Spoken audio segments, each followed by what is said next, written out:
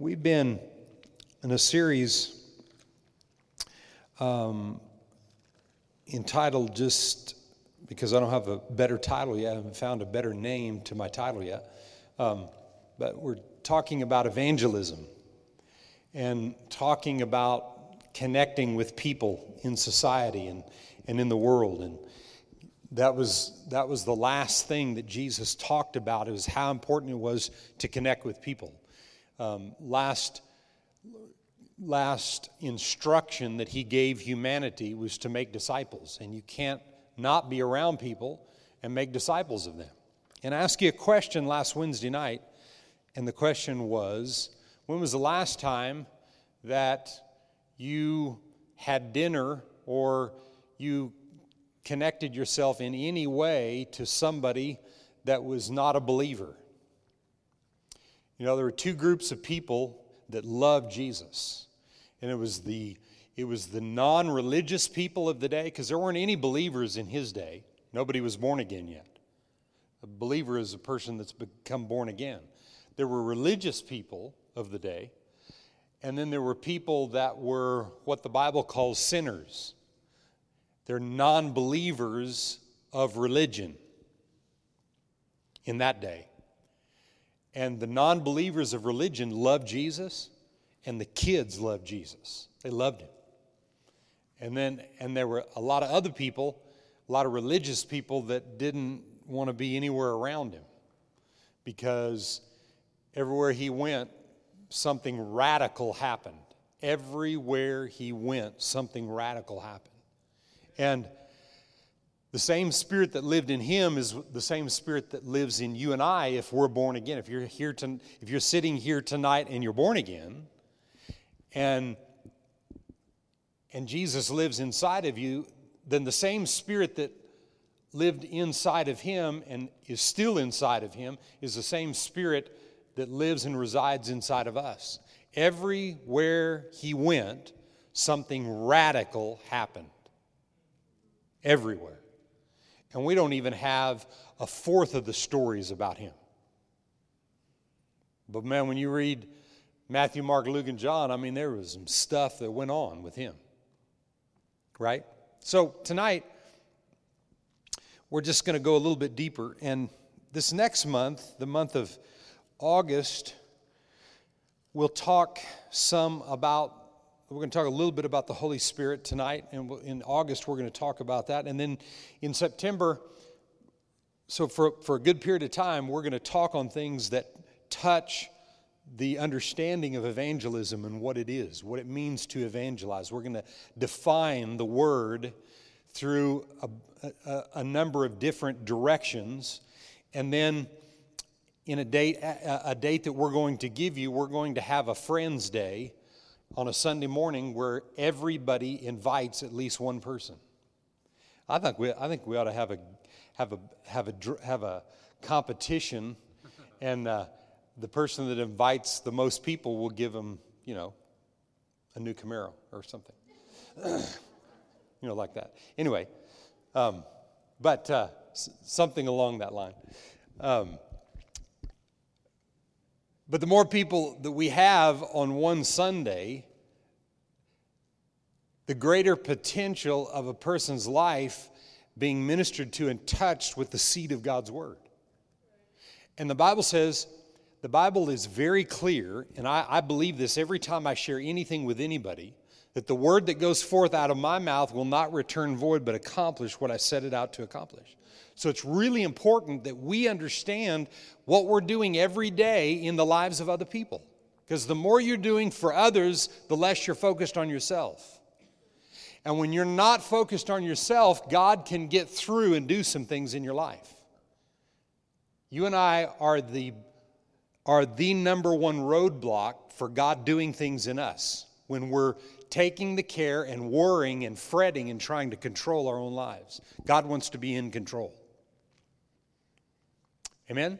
And the number one way you do that is focusing on others, because that was his last directive. Make disciples of all people. So, that's what we're talking about a little bit tonight. 2 words tonight. Well, actually, Two words I'm going to mention, but we're just going to mainly focus on one.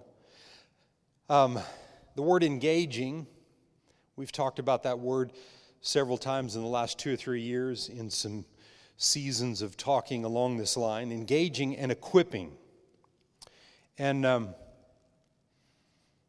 you would think that it's more important to talk about equipping before you talk about engaging, but actually, you and I need to be compelled to be engaged and along the way be equipped. So remember that and think about that the more we talk along this line. Everybody say engage and equip. We read the story out of Luke 15. We read the 3 stories out of Luke 15. The story about the lost sheep, how the shepherd left the 99 and went for the one. The story of the lost coin, how the woman did everything she could to find the coin. And the story of the lost son, who the father threw a great party and rejoiced over his lost son being found. And the Bible said there's more rejoicing in heaven when one person comes to repentance than 99 that don't need it.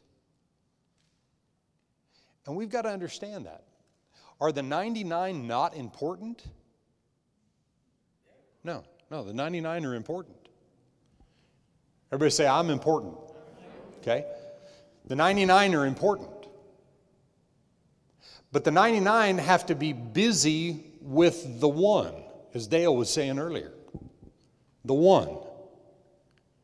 See, because in that story, there's 99 others that should have a shepherd's heart. They may not be the chief shepherd, but they should have the shepherd or the father's heart. So the other 99 should be busy causing heaven to rejoice over the one in their life. So the way that the 99 are ministered to and taken care of is they're busy doing Father's business. And the shepherd was the example in that story. Let's don't focus just on what's happening inside the house. Let's all focus inside the house about how effective and how prepared we can be to handle 99 more.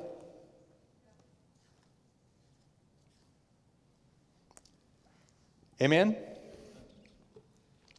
I mentioned this last week that Jesus was relevant in his day, but he did not allow the lives of people that he connected with, he did not allow their lives to cause him to compromise his moral convictions in any way, shape, or form. In other words, wherever he stepped into the world of others, he changed them. Now, the Apostle Paul, and we read this last week, and I want to read it again, 1 Corinthians chapter 9 and verse 19. The Apostle Paul makes a similar statement of a number of statements that Jesus made, said it in a little bit different way, but it's the same thing. And I like what he says here. Verse 19, "For though I'm free from all men, I've made myself a servant to all, that I might win the more. I make myself a servant to all. And to the Jews I became as a Jew, that I might win Jews. To those who are under the law, as under the law, that I might win those who are under the law. And those who are without law, as without law, not being without law toward God, but under law toward Christ, that I might win those who are without law. To the weak I became as weak, that I might win the weak. I've become all things to all men, that I might by all means save some. Now this I do for the gospel's sake, that I might be partaker of it with you." Now, based on my question that I asked you last week about when was the last time that you engaged somewhat in one form or another with a non-believer.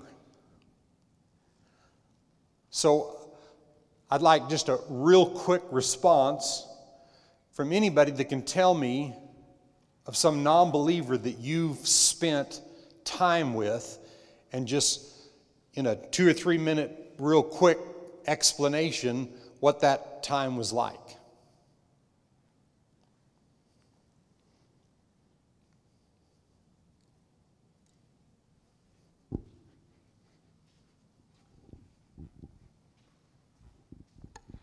I have a coworker who I've worked with for about 6 years. For 5.5 of those 6 years, he was very adamant, didn't want to know anything about my church. He knew I was active in church, made sure he let me know he wanted to know nothing about Jesus. He said he was well educated, didn't need any more than that.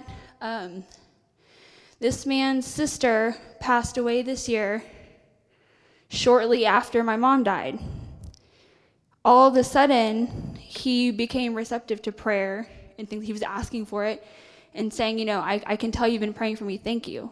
But before that, so I just let him be, and I said, well, I'm going to do me and you do you. And that, I think, spoke to him a lot when it came time for him being able to open up and not feeling like he was going to get egg on his face to come say, hey, I need prayer.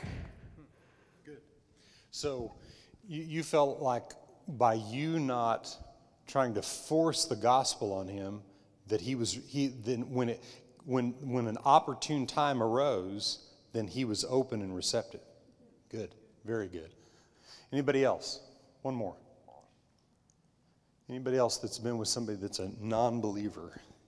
I always see Jessica with non-believers. Yeah, I went to a bar the other day, actually. I did. That's why I'm kind of like, I don't know if I should share this. I saw them dragging her out. Yeah. I've started going to a CrossFit, and all kinds of people work out there in Fredericksburg, and there is a group of girls that I am making just good friends with, and one of them, we had gone to lunch after a workout on Saturday, and she goes, oh, I know you don't drink, but, would you like to come hang out with us tonight? And I'm like thinking, I haven't been in a bar scene in over 10-something years. And I was like, yeah, I'll let you know. And I prayed about it, and I felt like God said, I want you to go. And I'll tell you what, the bar scene hasn't changed. It's just different faces. I was like, wow, this is like exactly like it was before. But, I was there, and it was neat. I didn't have to drink. I didn't. Everyone was drinking around me. And we ended up going to another type bar or whatever. And I stayed out to maybe 10 or 11 with them. And there was a young guy that happened to sit next to me, and so I know you're not drinking, and we just started talking, and he was so excited because I shared, I stopped drinking about 10 years ago. I got saved and I just stopped drinking then. And he goes, oh my gosh, I just got baptized the other day, and I'm so excited about this church that I found, but my friends kind of make fun of me. So here I am in a bar ministering to one of their friends about, just keep going to church, hear the word, and your life is going to continue getting better and better, and your friends are going to watch as you change and keep up with that peace that you have. That's real. And, I just driving home, I had to laugh thinking, in the past, I think I would have been afraid to go to a bar because of my past, but God redeemed me from that. And here, this little guy, Luis, I can minister, I can be light in a bar at 10 o'clock at night, doesn't matter. Huh? Isn't that good? And you notice what she said. There was a time when she couldn't have done that in a bar. Why? Because of her past. There was a time in my life when I couldn't go to the bars because of my past. But when the Holy Spirit's leading you, you're not looking for an opportunity to get sucked back in. Remember, Jesus did not allow the stuff of the world to change his moral convictions. He changed theirs. So you have to know when something is right. And it's really important with that. But you know what?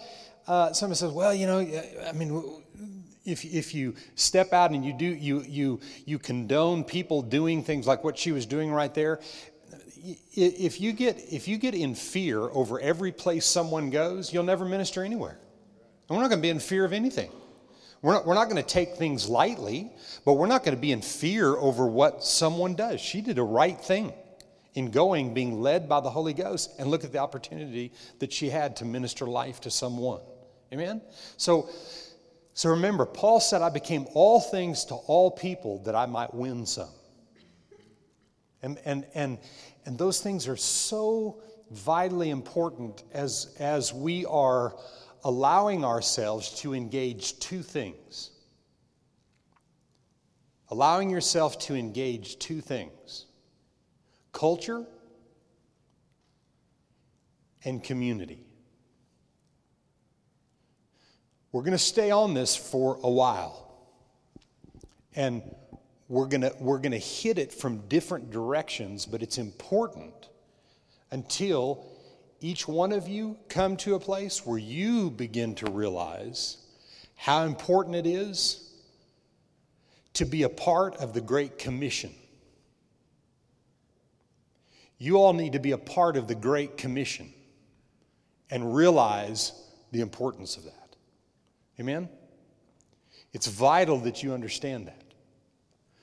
So, tonight, there's a couple things that in this engaging culture and community that I really want you to see and to understand. What Jessica did in going to the bar was stepping into a culture that it's not going to be effective for the advancement of the kingdom for that culture to change her. That won't be productive to the advancing of the kingdom. But there's a culture there and a mindset that if we never go into that realm because we're afraid of it, it means that we're not growing up spiritually and able to handle anything that we come in contact with. Again, I stress, if you're just out of the bars, we're using bar as an example, if you're just out of the bar scene in your life and you're working on something, I definitely don't encourage you to go back into that scene for a season, for a time, for a period of time. Because when you're not ready and you can't handle something like that, it will work on you and suck you right back into it. But the church needs to be in that cultural world, and we need to be there with a mission. So, what is the cultural goal? The cultural goal is to minister the word. Yes? The community goal is to see people saved. There's a cultural goal that we're after, and that is to minister the word. But the ministry of the word has to be done in a right way and an effective way. So there's people in every cultural setting out there that need you and I. And we've got to be able to step into that cultural setting and be as the Apostle Paul said, and be as Jesus was, where they were the light to the world. They were the light to cultural settings and where people were, and not where there was this division. Well, we're church people, we're Sunday go to meeting church people over here, kind of religious people to a lot of the world. And then there's the rest of the world. There's only two groups of people on planet Earth, the saved and the unsaved. And there's a lot of saved people that look like they're unsaved by their actions, by the lack of Christ-likeness. And the reason that is because they're not taught the Word. They're not taught enough of the Word to mature and to grow up and be able to handle the cultural differences that there are in someone who thinks one way with the Word and someone who thinks differently in the world. Because the world's culture has a way of thinking that we've been called to change. But we've got to change it in the right way. So, anybody ever been to BJ's? Anybody know what BJ's is? It's a restaurant with a bar attached to it. No, it's called BJ's in San Antonio. It's kind of like a glorified Chili's. And it's got a bar attached to it. So let's just say that, these, I'm just giving you an example of something that I've done in my life as a Christian. And let's say that, and you have to believe in the Holy Spirit, the help that reveals things to us. You have to believe that He says something to you. Let's just say that God tells me to go to Billy Jean's in one way or another. I just have this sense I just need to go there. And I've done things like this many times. And so I go into Billy Jean's and I walk in and I just tell them I just want to sit in the bar area over there. And I look over there and there's two guys sitting and they're talking and everything. And I'm sitting down and kind of, you know how you can act like you're on your phone and you can be listening to what they're saying. Am I the only one that does that? So you're just listening to what someone's saying, and so all of a sudden you can know in 5 minutes whether a person's born again or not, right? Or in 5 minutes you can know whether they're Christians that have minds that are renewed or not, just by what they say. A person's words will identify them. And so you listen to them, and like in this little setting right here, there were two guys talking, and let's just suppose I was sitting at another table, and then one of them gets up and leaves, and then I sit down. And so let's say that what I overheard in the conversation had to do with something that in the natural, Josh being an unbeliever, I've identified that he's an unbeliever. He's not born again. And he needs to be born again, but I heard him say a few things where, really he needs deliverance in my mind. So Paul said, I become all things to all people. So would this be the right thing to say to Josh? Hey, how you doing? Doing great, thank you. Awesome, man. You need to get born again. Would you like a beer? You need the devil cast out of you. Check, please. So you see what I'm saying? See, if the Sadducees, they were evangelistic, but they were evangelistic in trying to get people to be one of them. See, Jesus loved people just like they were, and what did he do? He became like them without them changing him. So if Josh is sitting here and he's drinking a beer and you might be a person that drinks beer, you may have a glass of wine, if you're a person that you're addicted to alcohol and you can't live without it, you need to be set free of that like you do Bluebell ice cream. If you have to have a big fat bowl of that every day. You understand? God, you just don't want to be addicted to things. But if Josh is having a beer if in my world, I'm not freaked out about those kind of things, and he offers me one and offers to buy me one, I might take the beer. I may not drink much of it or whatever because I don't drink. Personally, my wife and I, we don't drink. We don't drink alcohol. I was a teenage alcoholic, and when I got free of that, I just, like Jessica said, I just don't like to drink. A lot of my Christian friends and even pastor friends, a lot of them have a glass of wine or they drink a beer, or they do whatever. That's between them and God. The Bible doesn't say you can't do that. Drunkenness is what the Bible is clear about, but it's mixed in with all these other things. It's not like we pull that out as the worst thing, you see. So I may be sitting here and he offers, so God may lead me to accept that even if I don't drink it, just because he offered it. See, because I'm becoming all things to all people. But see, if he offers me a beer and I accept it and I drink the whole thing down and have 6 more, and now I get right back into drinking again, then I'm in the wrong place at the wrong time. You know, I've not judged my own heart about what I can do. I'm here to help him, not him, his life, let it affect me. You see? So we're sitting here and we're talking. So what I'm going to do, the best thing that you can do in ministry to people is what? Talk about yourself? No. Talk to them. Ask questions. Ask them about themselves. Ask them about things that relate to them and let them,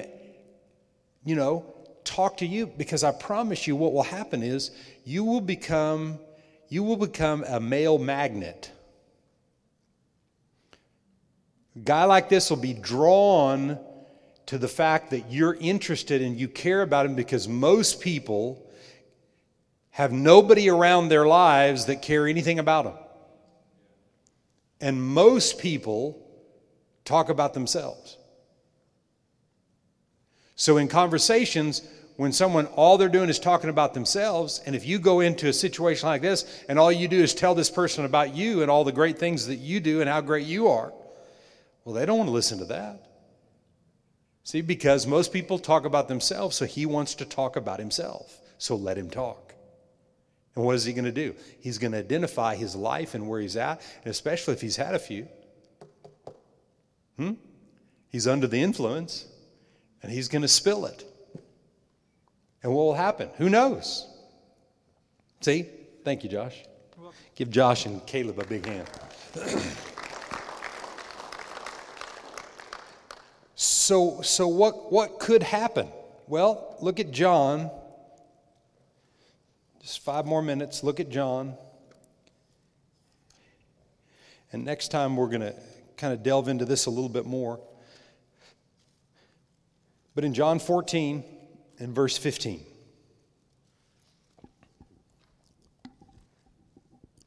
Jesus said, "If you love me, keep my commandments." What was his last command? Make disciples. Now, the commandment of love was the 2 commandments that are one. But it wasn't an option about making disciples. It was a commandment. It wasn't if you feel like it.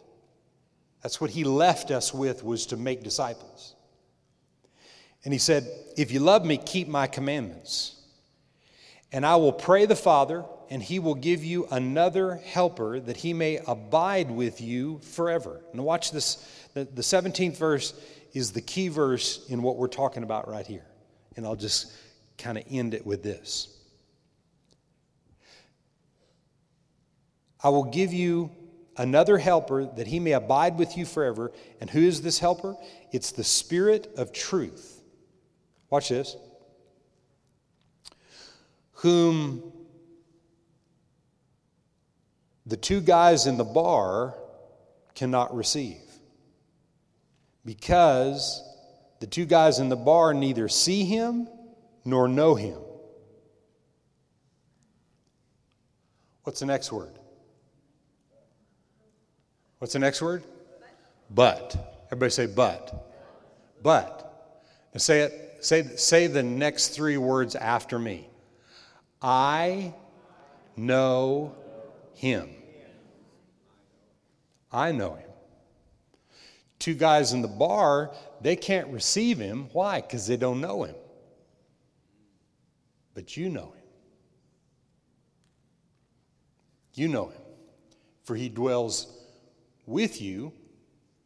Does he? Yes. And he will be in you. But that was on that side of the cross. On this side of the cross, he is in me. And he's with me.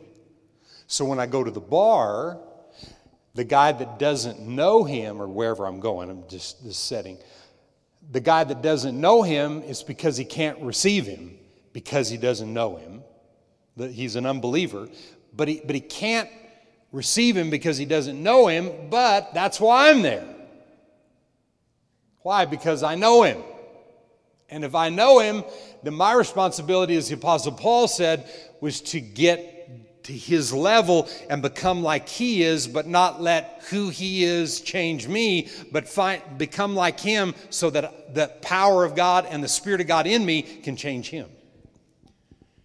And just in a nutshell tonight, in a real simplistic way, that's what we're called to do. Right? That's what we're called to do. We're called to change people and to make a change. And you know what? The more that you're involved in that process, the more equipped that you become in the kingdom of God to advance the kingdom of God. Because every person that believes because of you, that's one less that can't receive. That's one less that can't receive because they don't know him. How selfish is it, and don't take this wrong when I'm saying that, but how selfish is it for us to know him and not share it? Huh? Now this helper, the Holy Spirit, he's the one that will lead you and guide you into what to do. It's not just go finding a bar to go in or just go find this place or that place. It can be the running track. It can be in a Pilates, something class. You know, it can be at work, like Dolores shared. Thanks for helping me with the name. That Dolores shared about being at work. You know, it doesn't matter what it is. Don't just take my example as like that's all I'm talking about. That's just one example that should go over the whole congregation tonight and fit in every situation that you find yourself in. And the Holy Spirit will help you. He's the helper. He'll help you to do it the way it needs to be done, where you're not finding yourself preaching to people, but being what they need you to be. Now,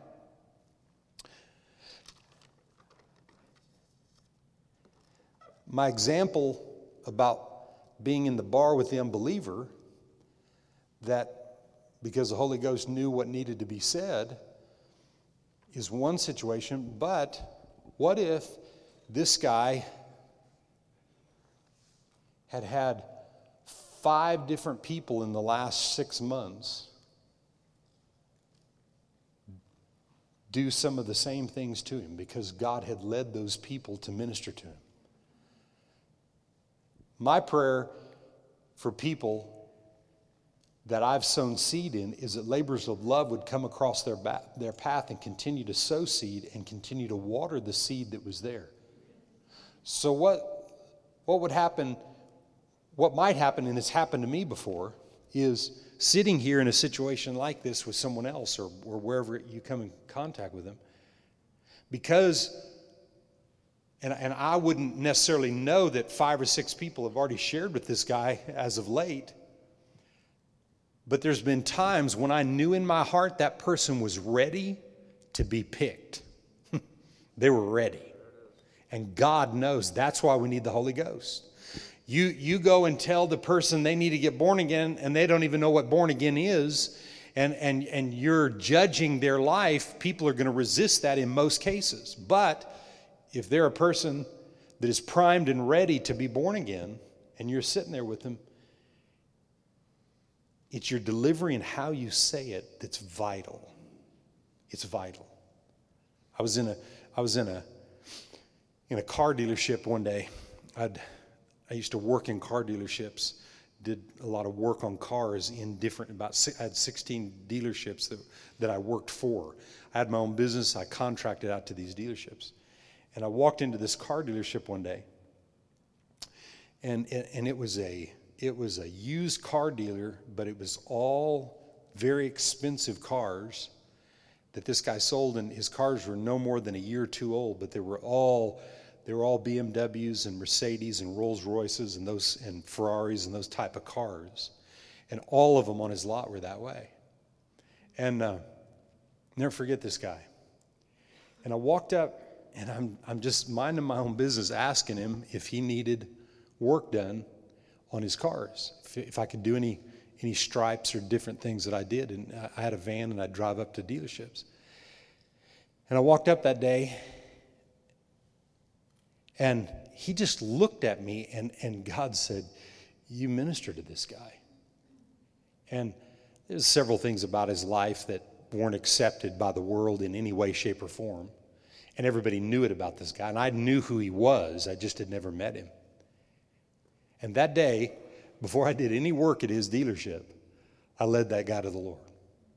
Because God knew he was ripe and primed and ready. And I ministered. I mean, here's this grown man in his car dealership just bawling like a little baby because of the things that I was saying to him. Long story short, over the next 2 years, at about 8:30 in the morning, I'd go in that car dealership and do a Bible study with some pretty high-end, high-influential men in that area that were most of them were homosexual men, but nobody knew it. And I would go in and share at 8:30 in the morning with these guys the Word of God, and it was phenomenal what happened, with these different men. I don't know what happened in their lives, but they received the Word of God because of one act of obedience, of walking into that dealership that morning and asking him if he needed to get born again. But it was the way I said it that caused him to receive. It was interesting. So, you don't know what you're up against, but the Holy Ghost does. Can you say amen? Father, tonight,